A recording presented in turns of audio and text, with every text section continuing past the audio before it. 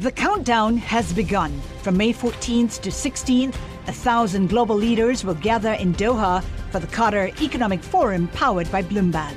Join heads of state, influential ministers, and leading CEOs to make new connections, gain unique insights, and uncover valuable opportunities in one of the world's most rapidly rising regions. Request your invite for this exclusive event at QatarEconomicForum.com.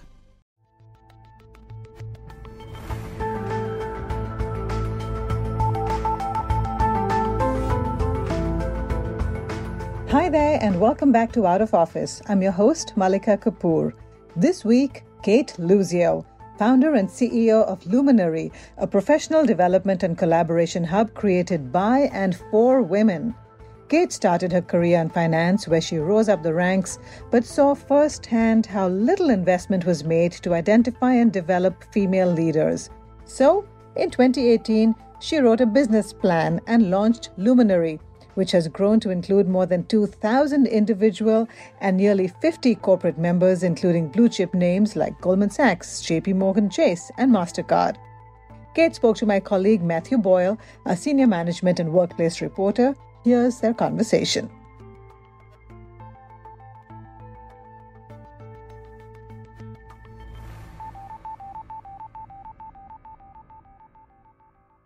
Well, hi, Kate, and welcome to Out of Office. Hi, great to be here, Matt. Yeah, so Kate, you had a very successful career in banking. You worked around the world for JP Morgan and HSBC, but then in 2018, you left it all to start Luminary, and not only that, you funded it entirely by yourself. I mean, how did that come about? How did you do that, and why then? Well, I could say it's a very long story. It's actually not. I had the really fortunate experience throughout my career in banking. Although I spent a lot of time being the only in the room, I had incredible mentors and sponsors, and the majority of them being white males. And one of those amazing white men that I say was always in my corner from JP Morgan had asked me a question as I was thinking about what my next move was going to be within the banking world was, well, what do I want to do with my career? And I had never spent that time thinking about it. It was, I'm a Gen Xer. We've talked about this. And it was, what's the next milestone? What's the next milestone? And he sort of was the one that got it out of me. Where am I finding sort of the excitement in the career? And yes, I love being a banker and love managing teams. But within that, I love developing talent. And I love this idea of looking at within the pipeline versus just going external. I was a great example of always being poached externally. But when I got to my roles, it was, how do we look at all this great talent inside and provide a path for them? And so in that one conversation, sort of 2 weeks later, I ripped the Band-Aid off and said, not necessarily I'm going to take a break, but I'm going to think about doing something else and utilize all these amazing skills that I've built throughout my 20 plus year career. And 6 weeks later, wrote a business plan for Luminary that I didn't know that's what I wanted to do. I had just been yet to another women's event, another women's group, all very good, but I wasn't finding the value. And although I was no longer necessarily a woman in the midst, I had a seat at the table. I knew that wasn't the same experience for all women, and not just in banking and not just in the firms that I worked for. And when I started talking to other women, and certainly outside of the industry that I was in, it was a very similar experience. And that business plan turned into, wait a second, I've saved a lot of money through my banking, experience and the bonuses. And I want to really put my money where my mouth is. And I don't want to go out and pitch to investors because I want my idea to really come to fruition in the way that I want to create it. And so decided to self-fund. And 8 months later, our physical doors opened here in New York City in the Nomad neighborhood. And our physical doors reopened 4 months after the pandemic hit us when we were in lockdown. And now we've created both a physical and digital organization that's now in more than 30 countries. So in 3 years, less than 3 years, it's been an incredible ride. But I credit so much of that, Matt, to all of those years and that experience in developing my career in the banking world, learning to run businesses, manage people, run P&Ls. And if I hadn't had that, there's no way in my mind for me, I would have been able to launch this business. Yeah. You talked, Kate, about how in banking, a lot of the opportunities were coming to you externally. And it's funny, I just wrote a story about how internal job boards are sorely lacking and really need to be sort of refurbished. And there's a lot of startups using AI to better match candidates and opportunities inside the company so you don't lose them. And of course, losing people is a very big topic right now. Where do you think companies fall short in terms of talent development? Do they not start it early enough? Do they not have the right tools? Or do they just think that people will go through a progression? If you're in sales, you'll always be in sales. And you never think about moving them over to like a supply chain job or an HR job. I mean, what's your take on that? I think it's a couple of things. I think number one, hiring practices have to change, right? The old way of looking at how we hire, both internally and externally, have to change. When you think about, again, it depends how senior the role is, and obviously the size of the role. But if I have to go through 20 interviews and I go through 3 with a competitor, my hiring practices are not going to work, particularly now in this world of the great reexamination or the great resignation, and certainly not for the next generation of the Gen Zers and what comes behind that, right? There's a war for talent, by the way, both internally and externally. So I think a complete revamping of hiring practices and the process needs to be done in most organizations.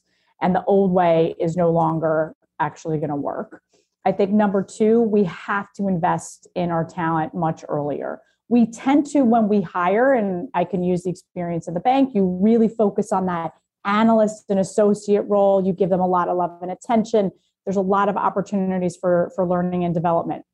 Then they go out into the next part of their career, and particular for women and communities of color or underrepresented communities, it's sort of like just treading water, right? And it's finding that sponsor and it's finding that mentor. And then once you get a little bit more senior, that love comes back, or you're about to walk out the door and now all of a sudden you're top talent. So investing earlier and more often in the pipeline, and looking at people's skill sets, right? Women often, and I just use because of my gender, she's just not quite ready yet, has been used way too often in most women's careers, right? Men are normally paid on potential or promoted on potential, and women tend to be promoted or paid on performance. And so I think, again, rethinking what that looks like. Lateral opportunities are incredible, right? Moving people from one line of business to the other, from back office to front office and vice versa, even into functional roles, you get much more well-rounded employees, and they now know the institutions better than if they stayed on that linear path. And I think we've got to think outside of the box as we think about roles, and whether they're people that you want to promote, you're thinking of new opportunities within the firm.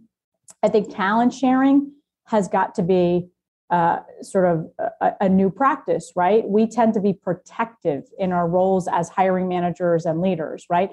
I don't want to lose my good talent, but I also don't want to become the poaching ground for other lines of business. So how do we think more broadly about talent share? When you think about the banks and those analysts and associate roles, those early stage, they often go through a rotational program. I did. Right? So why not think more broadly about those for people that are in the midst of their careers, or even at a more senior level that you're trying to get exposure to? And the last thing that I would say is just thinking more broadly around people managers, right? In most organizations, the path to promotion is I become a manager.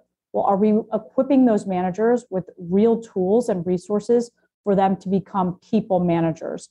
Particularly now in what we're seeing and what we've been seeing since the first day of the pandemic, not everyone was equipped to manage people remotely. So what were organizations doing to ensure those people managers had more training and development? Are they trained on communication, tough conversations, 360 feedback? We kind of tend to overlook these things when you're in the machine.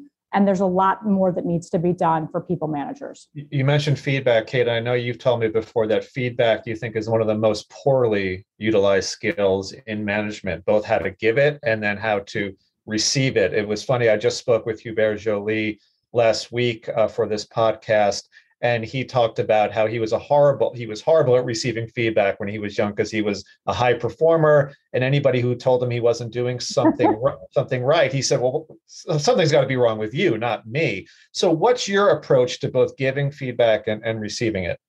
So I think for both sides of the table, it's got to be clear and concise and a plan for follow-up, right? So if I'm a manager and I'm giving feedback to my employees, again, clear and concise, don't beat around the bush, whether it's good or bad. The other thing is there should always be strengths and opportunities for development given. You cannot tell even your most talented employee that there's nothing for them to work on. That then gives that problem where then eventually then they don't work on anything and they think that they're the best thing ever. And so they can't receive any new feedback, right? We're always learning. We should always be lifelong learners. And so taking feedback is really important. I think the other thing is for both managers and for employees, what is that follow-up, right? If I've received feedback and it's XYZ on things I need to work on, great. Then let's get a regular communication and cadence of communication back to that manager around, okay, I've worked on this or I'm working on this. Have you seen a difference? If it's something more, hey, I asked for a promotion, I asked for a raise, what are those critical milestones? What do I need to meet those? And on both sides, they have to be documented. I've worked for two very large global organizations. One was everything was about 360 feedback, and the other was not. And I will tell you that not creates a culture of exactly what you were talking about. It also creates a culture where managers have the ultimate say. What about stakeholder feedback? What about asking others that are in that sort of your realm of influence for feedback? When it becomes just one-sided, it's not productive. And I think no matter what, a meritocracy is not created. And there becomes a culture that is created of the haves and the have-nots and the favorites. And I just don't think that's productive. And particularly now in the remote world, and many companies are going to always have a remote option, how do you make sure everyone has a fair shot? Definitely. And it's that haves and have-nots and that sort of feeling of, not being included or even resentment that's leading just, millions of people, including many women, to leave traditional corporate roles. And some are leaving the workforce entirely, of course, since the start of the pandemic. And you've talked to loads of them, Kate, I imagine. What are they telling you about why they're leaving and what things might actually bring them back? So when we talk to women that have made the decision, and I think every situation is different, right? Some of those, if they're working mothers, caregivers, right, their situation and their environment is very different than someone else that just made it because there's no longer boundaries within their work day. What we're hearing now is I start at 7 a.m., I get on Zooms, and I don't finish until the end of the day. And then I stay on my computer because I'm no longer in an office. There's no boundaries. And that has become a major issue for most people. I think women in particular. I think there's also still for women, I need to get exposure, I need visibility, et cetera. So if I'm in a corporate environment and I'm not getting any of that, I'm also not getting flexibility. I'm being told to come back. I don't have childcare or elder care solutions. What do I do? So some of this is by necessity. I've had to leave or I've had to cut back my hours. Then when we look at that population, we have to remember on both sides of the table, the individual that's left, the statistic is if I've left the workforce for more than a year and tried to come back, again, traditional workforce, my salary has decreased around 40%. So my earnings potential now is back from when, again, a few jobs ago. Yeah. And I think women in particular have to really think about when they cut that cord, what's the next step? I'm just leaving or I can't take it anymore. I think on the employer side, getting people to come back is going to be very difficult if they haven't looked at what they're doing, not just flexibility, right? I think that's one word we hear a lot. There's a lot more to flexibility than just being able to work from home. Yeah. I think you also see a population that of women saying, I've been doing this for a while. I don't feel like my employer or my manager or my boss is listening to me or what I need. And I am going to cut the cord, and I'm either going to go to a new industry, go to do something completely different, or I'm going to go and figure it out. Then you have a whole other population that says, I've had this business idea in mind for a while. I never thought I could do this. I'm going to cut the cord and I'm going to do it. So in each of those populations, and there are obviously many more examples, we have to find a support system to support those women in their journey and what's next. Small business owners, we know more than 70% of them self-fund and bootstrap.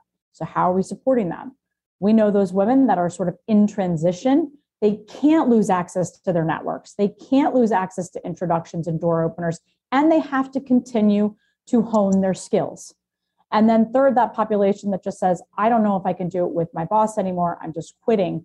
What are those longer term ramifications, not just for that individual, but for the workforce in general? I've said this since I left my career in banking, not everyone can leave and start their own business. We need to keep women in the traditional workforce. But if we're going to do that, it goes back to just what we talked about before. We need to invest in them earlier. We need to focus on training and leadership development. We need to focus on people management, and we need to think about them much more holistically than we have in the past as just a cog in the wheel. What are their situations? How do we support those situations so they don't walk out the door? Okay. And I mean, and this is a reason, I mean, talk about the group that went off to start their own businesses. I saw a very disconcerting statistic just this morning. Companies founded solely by women in the US raised just 2% of total venture capital funding last year. And I imagine this is something that sparked you to create your fellowship program, I think in 2020, where you bring women-owned businesses education, tools, and coaching, and you've got partnerships with Unilever, Verizon, and some other corporates. What's the latest on your fellowship program? I mean, what's worked and what hasn't, and how difficult has it been to get them, the women-owned businesses, the funding that they need? So first and foremost, we've got, as you mentioned, we've got incredible partners that are not only putting money behind these fellowships, they're putting education and access to resources that they're providing small businesses that not everybody knows what they do, right? If you take a UBS or a Verizon or a Unilever, how are we helping them? I think what's come out of this first year, and now we're in the second year with about 1,000 more women-owned businesses and job seekers as well, is that community resources, door openers, as well as fuel to spend are equally as important as funding and capital. And I think the funding and capital conversation really has to be carved up. That 2% of women-owned businesses that receive venture capital must grow. I mean, just like everything else in this world, we have to get to parity. However, not every business needs to, nor should they go after external or particularly venture capital funding. There's a very small percentage of companies, whether they're run by men or women, that need or should go after venture capital. Number two, you better know what you're going to do with that money and what that means, because now you've just got on a bicycle or you're continuing to raise money. The second is, as I mentioned earlier, more than 70% of women-owned businesses self-fund or bootstrap their business. Some of that's out of necessity. Some of that's out of, I want control. I want to own this. I want to create a legacy. How do you then provide financial instruments to help them build their business, whether that's through banks, whether that's through grants, whether that's through crowdfunding and other mechanisms? So giving our fellows access to all of these tools and the education around them so that they can make informed decisions is first and foremost. Every time you take money, we know this, you buy a car, you buy a house, there is a string attached.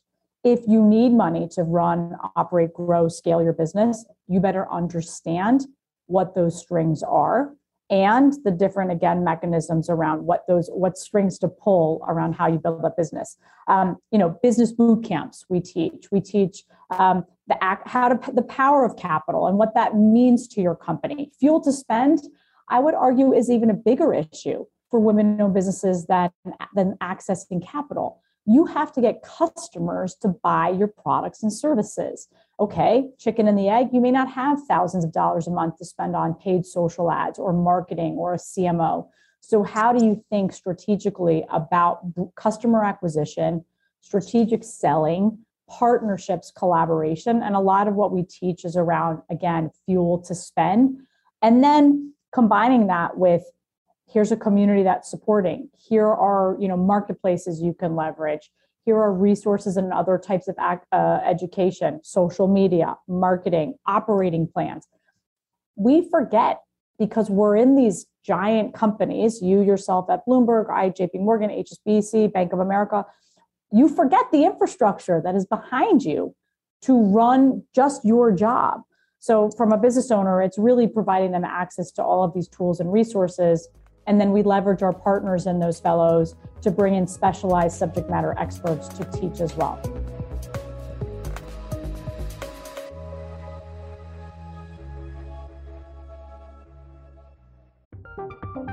From Silicon Valley to Wall Street, the promise and perils of artificial intelligence are playing out on the world stage.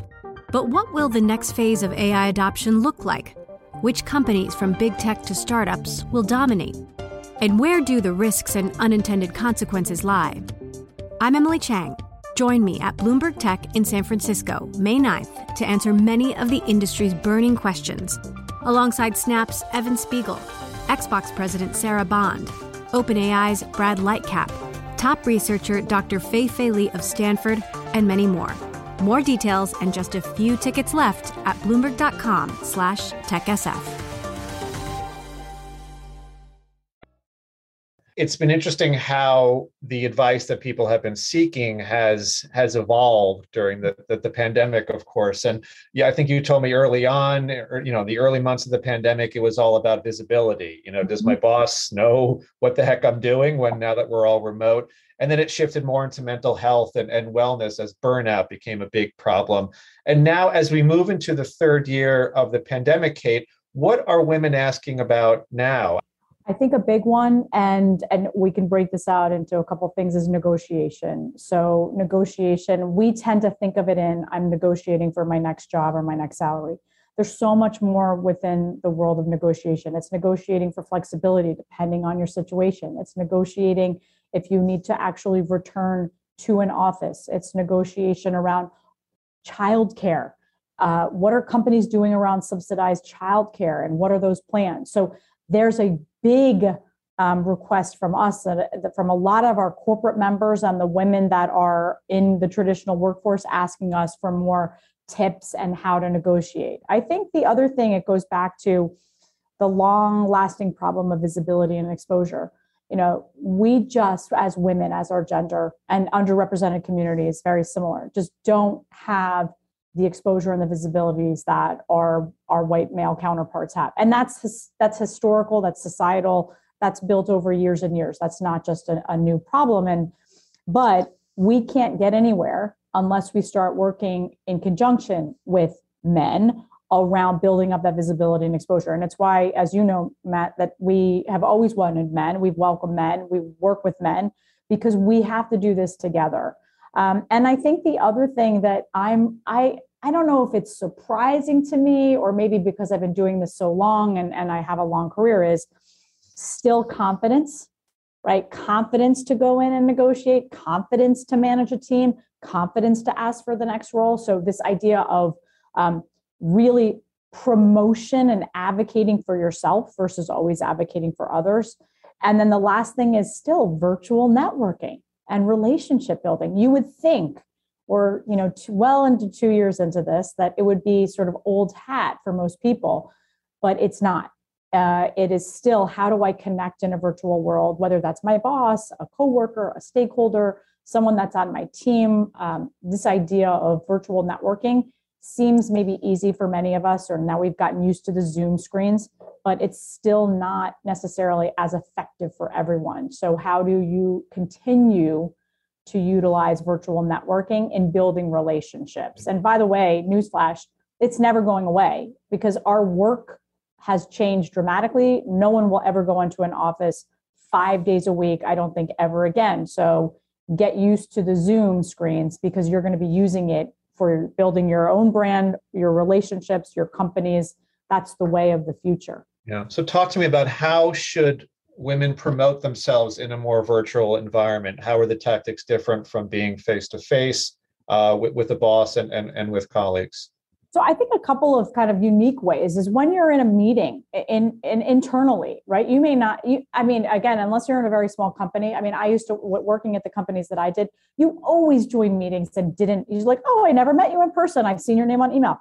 Take the time, even in the chat or a private DM within the chat, to introduce yourself, what you do, what your role is, how long you've been in the company. It's a great, easy way to sort of get to know someone. The other thing is take advantage of more one-on-ones than less with your boss. In the old days, I'm using air quotes, you'd have to go into your boss's office. Maybe it would be a half an hour, maybe an hour. Now you could say, hey, Matt, I need you for 5 minutes. I just want to give you an update on what I've been working on. Or I need you for 5 minutes because I want to ask your opinion on something. Or I need 5 minutes because I really have a great idea and a solution to a problem the team has been facing. Great, snackable, digestible moments that you could have with your boss. And the other thing is follow up, right? Whether you're in a virtual world or an in-person world.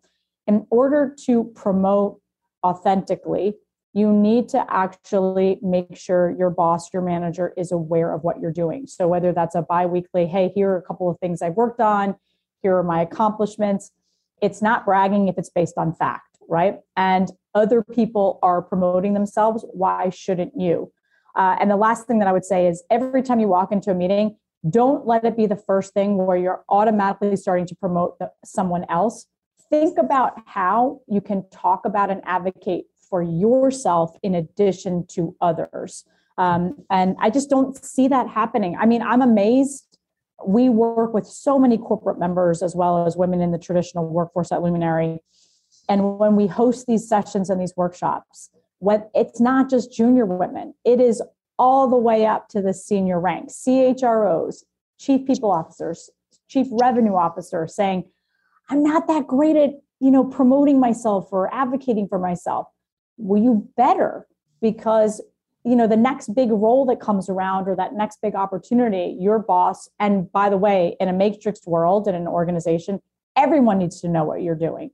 So that we're spending a lot of time, I think, because of the virtual world, and I'm not seeing someone every day in an office on that promotion and self-advocacy. Yeah.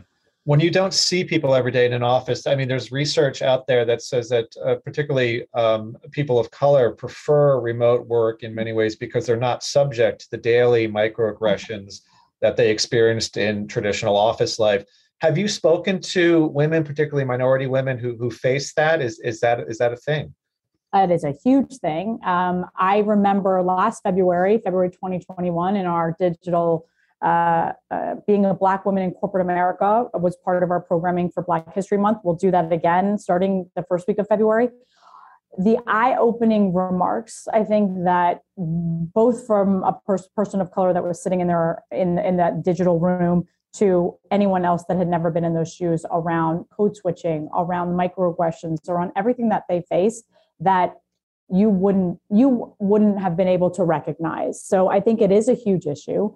I think what I've seen, which is I think incredibly motivating and inspiring over this past year, is the amount of movement in the corporate world of new opportunities for people of color. And you're seeing that not only in heads of DE&I, but much bigger roles in running businesses, board roles.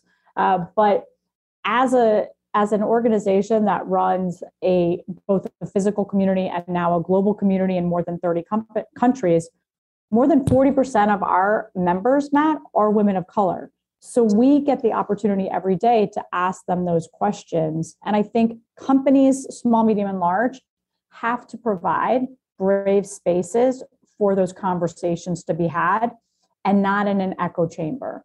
Right? Historically, what has tended to happen is, and this happens in every organization, the Women's Network, the Black Network, the Pride Network. And so you're all saying the same thing because, yes, you have an affinity. You're part of that group for a reason.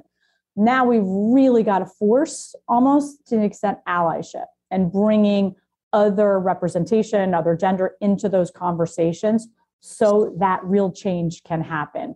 And I think that is what leaders should start be holding accountable for, is creating these rooms, these tables, these spaces for real conversation to happen so that real change can happen. Yeah. I mean, we've talked a lot about remote work in this conversation, Kate, but I mean, I think for a majority of workers, it's not going to be fully remote or fully in the office. It'll be some type of hybrid arrangement. So when you do return to the office, and I know a lot of those returns have been delayed, first by Delta and now by Omicron, but let's say you're in the office part-time, like a lot of people might be in the coming months. How do you maximize that time? I mean, what's worked for you individually, and what do you think will work, for most women? So I think, and we've seen some of our corporate partners and members really thinking through, number one, you don't have to set a policy in place that's going to last forever, right? There's a lot of what we call A/B testing or trial and error that can happen. Let's see what happens in a quarter. Let's see what works and what doesn't, and actually get feedback from our employees. I think some of the things that we've seen working is, instead of having you come in Tuesday and I come in Wednesday and someone comes in Thursday, is really packing in those team meetings on the days when people can come in. So if I'm saying Tuesday, Wednesdays are days in the office, then really pack those team meetings in. So you're having that ideation and that collaboration in an office environment. Obviously, there will likely be people that join remotely. Also, giving those remote people the opportunity to speak first. I see.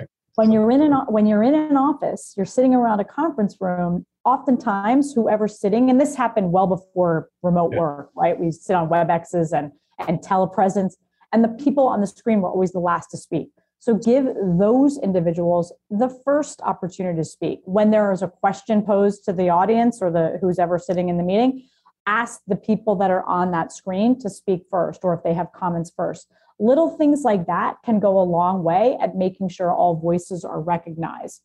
And the other thing is, as I said, if you can get people, even if it's one day a week, that everyone's in that office at the same time, is ensure you're having a team meeting. Ensure you as a manager are doing as many one-on-ones as you possibly can in person. Obviously, health and safety is first and foremost, but that in-person connection can go a long way. And making sure that that next one-on-one, even if it's the 5-minute Zoom or phone call, we have to remember phones. I think you and I talked about this when we first had a conversation. Phones still exist. Yes. It doesn't always have to be a Zoom. So pick up the phone and just check in on someone. We do it with our friends. Why can't we do that with our employees?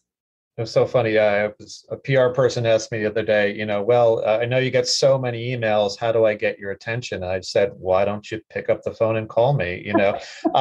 So the intricacies of hybrid work and this new frontier we're facing, it's really putting a lot of pressure on HR officers. I know you talk to a lot of chief HR officers, many of them women, and it's clear that this position is under unprecedented stress from the pandemic. They don't just have to think about training and development and hiring; they have to think about HVAC systems and office ventilation and ever-changing COVID policies. And how do we deal with that remote employee who wants to move to Boulder and we don't have an office there? Do you think that some women in these roles, those who really rise to the occasion and become, sort of true strategic partners with the CEOs and the C-suite, do you think some of them could rise to become CEOs themselves? Because I think both of us know the HR function is not a typical path to the CEO position, but why not? Well, I absolutely do. First of all, I think the CHRO, even the chief people officer role has changed dramatically in the past 2 years. And we're seeing it. We're seeing the former CHRO of Unilever now becoming the CEO of Chanel. That's a great example. She spent 30 years at Unilever in various, for the most part, HR roles, but she really understood the intricacy of the organization. She worked with lines of business. She worked with DE&I. She worked with, the functions. So she understands, and obviously reporting directly to the CEO, you learn so much. I think that that's actually a unique opportunity that's coming out of the pandemic. The CHRO role, whatever you want to call it, has become so important. It can no longer report into operations. It should report directly into the CEO. And I would argue even the heads of DE&I in some organizations should no longer report into the CHRO. They should be reporting directly into the CEO. The broad skills that a CHRO role, and not for everyone, I think, though, in this experience, like you mentioned, operations, right? The CHRO was no longer just the COO and facilities. The CHRO is part of that. Figuring out what it looks like for remote office and hybrid, figuring out process, no longer just hiring. These are so underestimated skills that I think every CEO has to have. And like I said, we're seeing it with the former Unilever CHRO moving into the Chanel CEO role. I think that's a signal to the market too. Two very different industries. I mean, yes, there's still CPG, Chanel's luxury goods as well, but I think this is actually a really unique opportunity for chief people officers and CHROs to really step up and see, can they take that on? I think about Mary Barra at GM also worked in HR for some time. So I bring her up because today there is some news that my former colleague at Fortune Magazine, Patty Sellers, has created this new nonprofit group called Journey, which is looking to address the pyramid effect, where the share of women shrinks as they rise up the corporate ranks, something you're very familiar with. But this new group is going to connect 25 fellows with 25 influential female executives, including Mary of General Motors. What do you make of these efforts? I think you told me earlier that you're not a huge fan of formalized mentorship programs. Do you think this will work?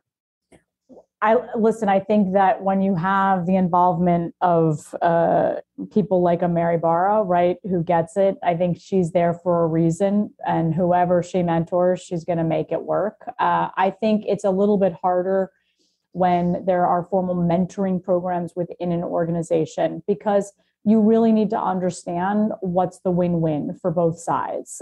You also need to understand that mentoring is very much a chemistry-driven relationship, and it's a true relationship. Mentees need to go into these situations thinking it's not just about them, and they've been assigned a mentor, and that they're just going to take. It is a two-way street. It is a reciprocal relationship. So if you can create mentoring programs with rules and guardrails around that, and everyone agrees to it, terrific. I think also the mentor word gets thrown around a lot. I think we have forgotten there's also the concept of peer mentorship and reverse mentorship.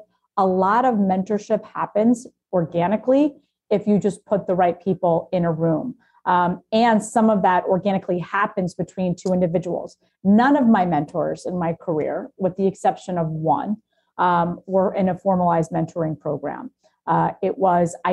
We created relationships, and there was a give and take. And I think that's why those mentors that I no longer in banking, even though they're all still in banking, I still consider them mentors, and I still have relationships with them because they can be lifelong. In a situation like this, without knowing the full background, I think you've got 25 incredible leaders that are saying, I personally need to do more. And they understand that it could be game changing for that mentee. Equally, the mentee needs that, rules and regulations or roles and responsibilities and guardrails around what this can look like. But really, I'm a big believer in reciprocity and the idea that all relationships, mentors, sponsorship, et cetera, they are a two-way street, and you get out of them what you put into them. So if you're there for the wrong reasons, I just don't think it works.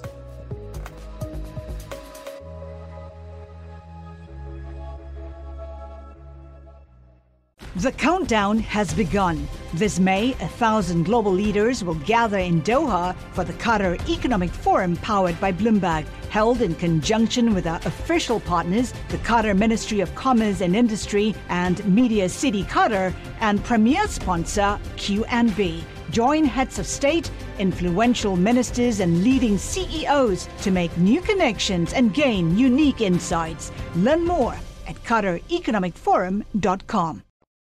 What's the best piece of advice you've ever received, Kate, from a mentor, from a manager, from your mom? Doesn't matter. I'd love to know the best piece of advice you ever got and who gave it to you.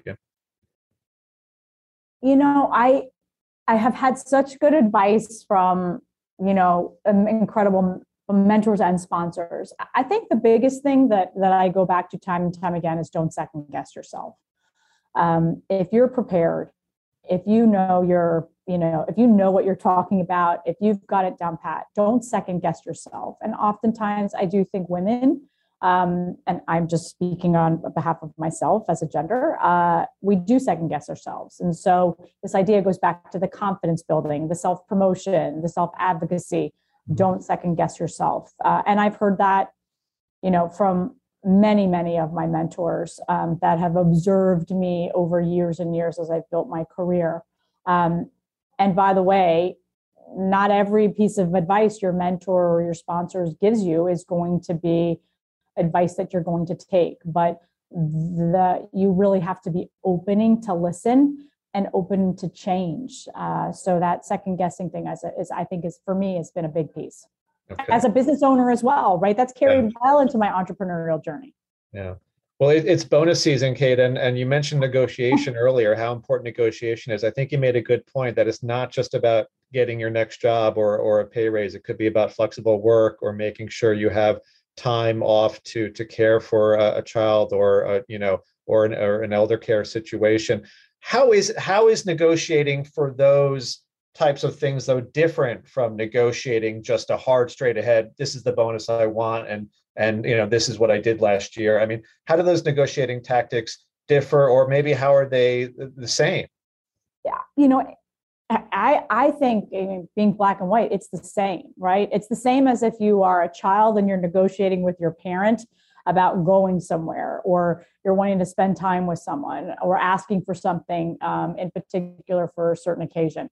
You're negotiating, right? Don't manipulate, really negotiate. Build your business case and your reasons why, not that you need something, why you deserve it, right? We often get confused between, I need this because I need the next big thing. I need to buy a house. I need to get, no. Build the business case around why you deserve that. Own that ask, and put the I would call it ammunition behind that ask. Whether that's a raise, you better know your number. What is your number? And what is the number you can get comfortable with if it's not ultimately the number that you want? And that's whether you're internally negotiating with your boss, if you're negotiating for a new role, if you're negotiating for raising money, right? What's your drop dead number? I think if you're negotiating for other benefits around flexibility and return to the office and work from home, and I want to live in Boulder, but my job is technically in New York, build your business case around why it will work and why it will benefit not only you, but your boss or your manager and that organization. It's really hard to say no when you've built those business cases. And that's how I think of everything, whether I'm talking to, in my former life, my manager, clients, even people that work for me, all the way to negotiating now with our corporate members and fellows and thinking about everything else we're doing as a small business. Okay. And I know you do a lot of roundtables with big companies, Kate.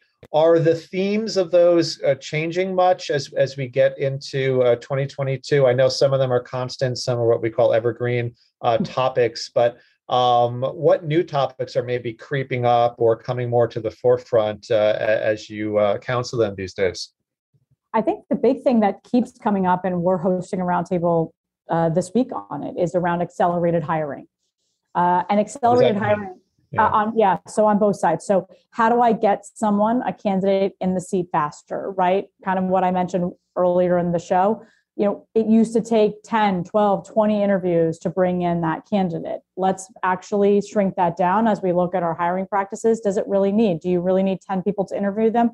Could it be the 3 most important stakeholders and make a decision? What we're tending to hear from big companies in particular is, I have these HR practices that are very old, and by the time I've gotten to the offer stage, that person's already accepted another offer because someone went faster, right? They had less of a process. It was less cumbersome. So accelerated hiring on the employer side.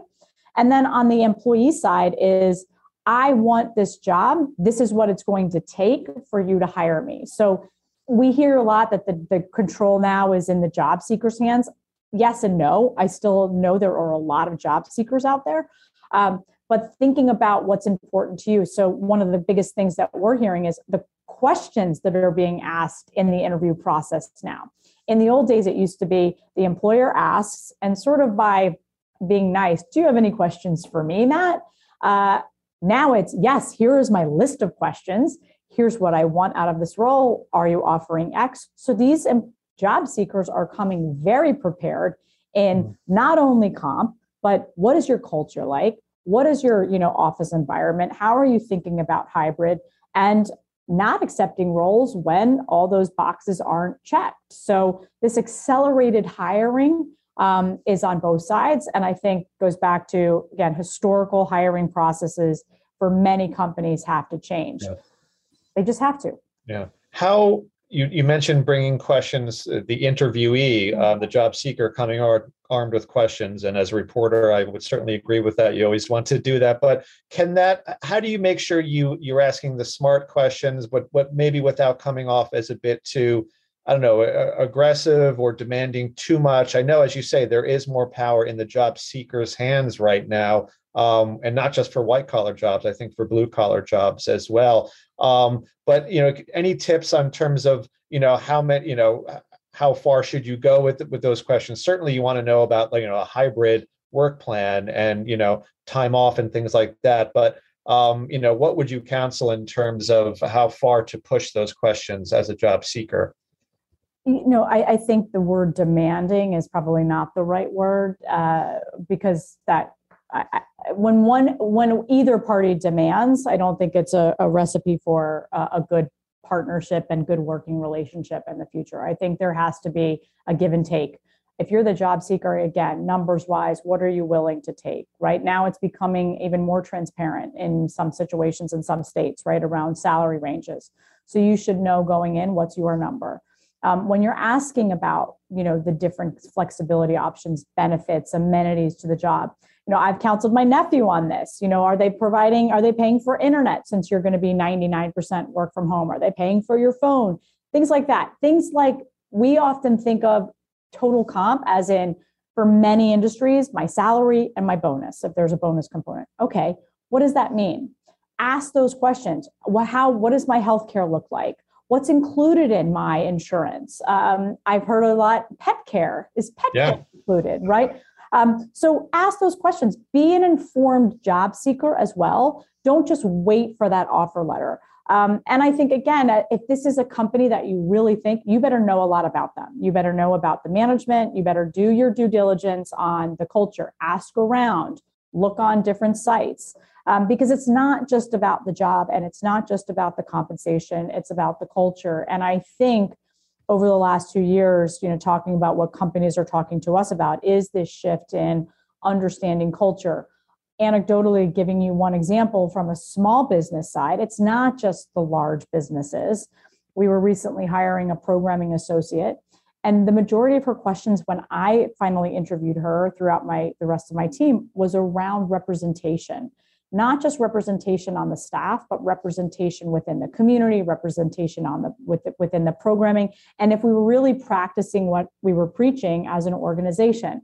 And I thought that was not only bold, but they were the right questions to ask the CEO and the founder. So you never know. I think it's got to be a great working relationship. You don't want to work for someone that you're not going to respect. An employer doesn't want to hire someone that's going to leave within the first, 6 months to a year. So there's got to be a win-win.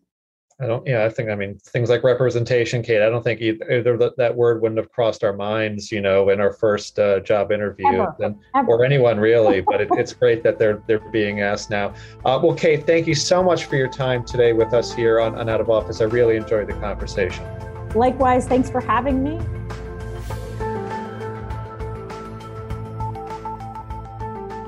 That was my colleague Matt Boyle in conversation with Kate Luzio, the founder and CEO of Luminary. What an incredible woman and incredible entrepreneur. I loved that chat and I hope you did too. This podcast was produced by Magnus Henriksson. I'm Malika Kapoor. Stay well. And as always, thank you for listening.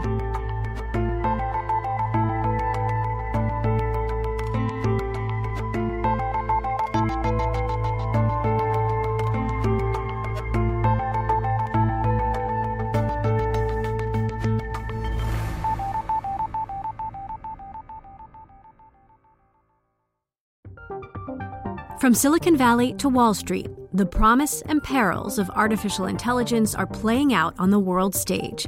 But what will the next phase of AI adoption look like? Which companies from big tech to startups will dominate? And where do the risks and unintended consequences lie? I'm Emily Chang. Join me at Bloomberg Tech in San Francisco, May 9th, to answer many of the industry's burning questions, alongside Snap's Evan Spiegel, Xbox President Sarah Bond, OpenAI's Brad Lightcap, top researcher Dr. Fei-Fei Li of Stanford, and many more. More details and just a few tickets left at Bloomberg.com/TechSF.